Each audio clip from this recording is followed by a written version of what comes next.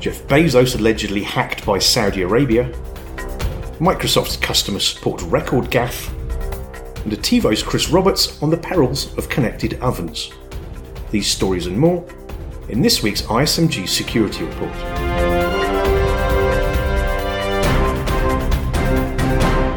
Hello, I'm Nick Holland. If you're the richest man in the world, it might be assumed that you'd have your most sensitive data protected to the nth degree.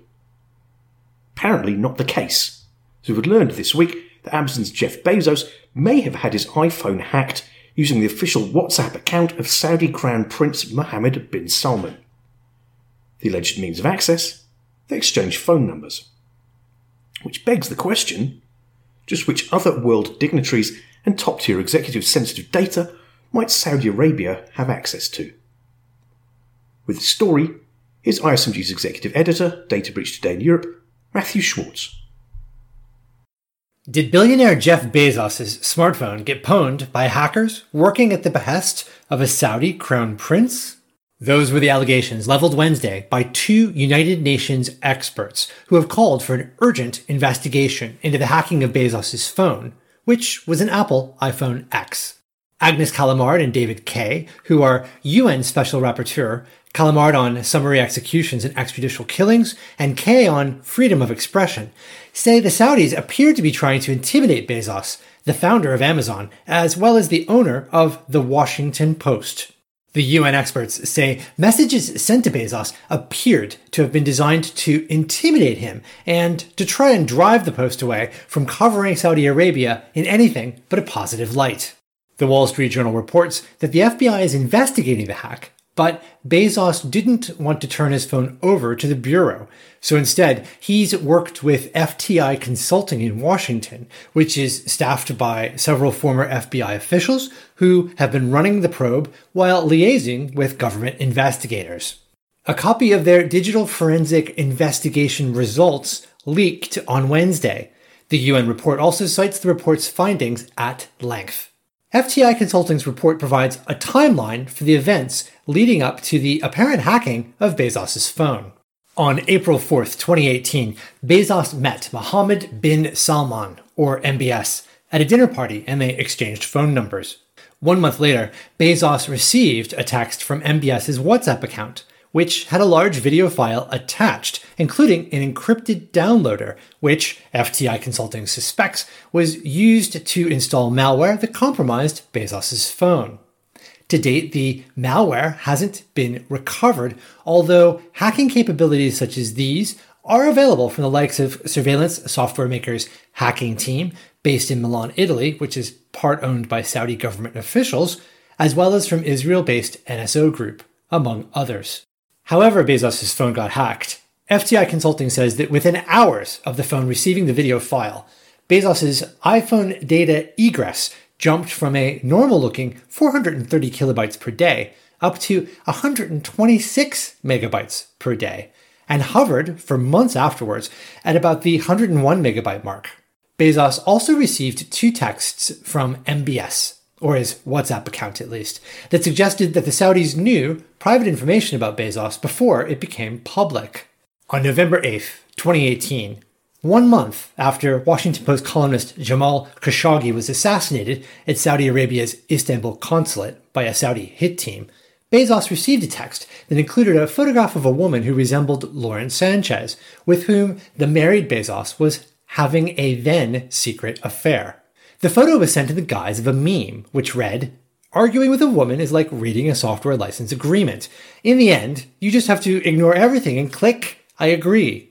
FTI Consulting notes that MBS and Bezos were not in the habit of swapping internet memes. 3 months later, on February 14th, 2019, Bezos was briefed via 2 phone calls on an investigation into Saudi campaigns against him. 2 days later, a message from MBS's WhatsApp account to Bezos read, "Jeff, all what you hear or get told is not true, and also that there is nothing against you or Amazon from me or Saudi Arabia." Based on these findings, the UN rapporteurs called for an immediate investigation by the US and other relevant authorities into the possible involvement of the Crown Prince in surveillance of Bezos in an effort to influence, if not silence, the Washington Post's reporting on Saudi Arabia. They added that investigators should also probe the continuous, multi-year, direct, and personal involvement of the Crown Prince in efforts to target perceived opponents. In short, powerful Saudi government figures appear to have attempted to blackmail the owner of the Washington Post after hacking his smartphone, but their seemingly clumsy efforts appear to have blown up in their face. What happens next, however, remains to be seen. For Information Security Media Group, I'm Matthew Schwartz. You're listening to the ISMG Security Report on ISMG Radio. ISMG, your number one source for information security news. In what has been a rather embarrassing blow to Microsoft's reputation as a leader in secure cloud data, a security researcher has discovered that the tech giant exposed 250 million customer service records in December. With more, here's ISMG's Managing Editor, Security and Technology, Jeremy Kirk. The Elasticsearch database thorn has pricked another company, and this time it's Microsoft. The company quickly shut off access late last month to 5 open Elasticsearch databases. The databases contained nearly identical copies of 250 million customer support records. It's an embarrassing gaffe for one of the largest technology companies. Security researcher Bob Dychenko found the databases on December 29th using the Binary Edge search engine, which scours the internet for metadata on connected devices. Within a day, Microsoft secured the databases. Elasticsearch is a popular open-source search engine and analytics platform used for large stores of data. It runs in the cloud, and a failure to properly configure it means that data could be open to anyone on the internet. Microsoft publicly disclosed the issue on Wednesday and apologized, blaming a misconfiguration of security rules. However, it said the investigation had not uncovered signs of malicious use. The databases contained internal customer support records spanning from 2005 through last year. The data included email addresses, IP addresses, locations, customer support interactions, and confidential internal notes. Microsoft says its commercial cloud services, such as Azure, were unaffected. It says the vast majority of the records, however, were redacted. It uses tools to automatically remove personal information, but some records may have been exposed under certain conditions. The company didn't answer a query from ISMG asking what percentage of the records may have had unredacted information exposed. The company traced the exposure to a change engineers made on December 5th. The network security group for the databases contained misconfigured security rules. On New Year's Eve, Microsoft fixed the configuration. As a result of the incident, Microsoft says it's taking steps to prevent future ones. That includes auditing its security rules. It plans to expand the scope of tools it uses to detect security rule misconfigurations. It will also expand its alerting systems to try and catch when security rule misconfigurations occur. Microsoft's mistake is a reminder once again to triple-check database rules, as wrong ones for MongoDB, S3, buckets, and Elasticsearch over the years has resulted in problems for many organizations. For Information Security Media Group, I'm Jeremy Kirk. Finally, I had the opportunity this week to interview Attivo Network's Chief Security Strategist, Chris Roberts. Chris's true vocation, however, is provided in the first word of his LinkedIn profile: hacker. In his own words, if it's got wings, wheels, tracks, tyres, fins, or has a brain, then I'm probably elbow deep in its code trying to make it do odd things. Chris and I covered a lot of ground in our interview, but in this excerpt we discussed basic cyber hygiene, archaic perceptions of the perimeter, and the perils of connected doorbells and ovens. Kicking off, here's some sage advice from Chris about where companies should prioritise spending today. There's some simple stuff that, you don't have to spend a fortune on. I mean, just easy stuff, awareness training. It's not going to stop everything from happening, but it's sure as hell going to take you off the top tier list. If you can train and you can work with your user population on a regular and ongoing basis, not just once a year, and actually help them understand what looks real, what is real, what's not real, and really just continuing to reinforce that message on a regular cyclical basis. That's at least going to take you off the bottom rung of the ladder.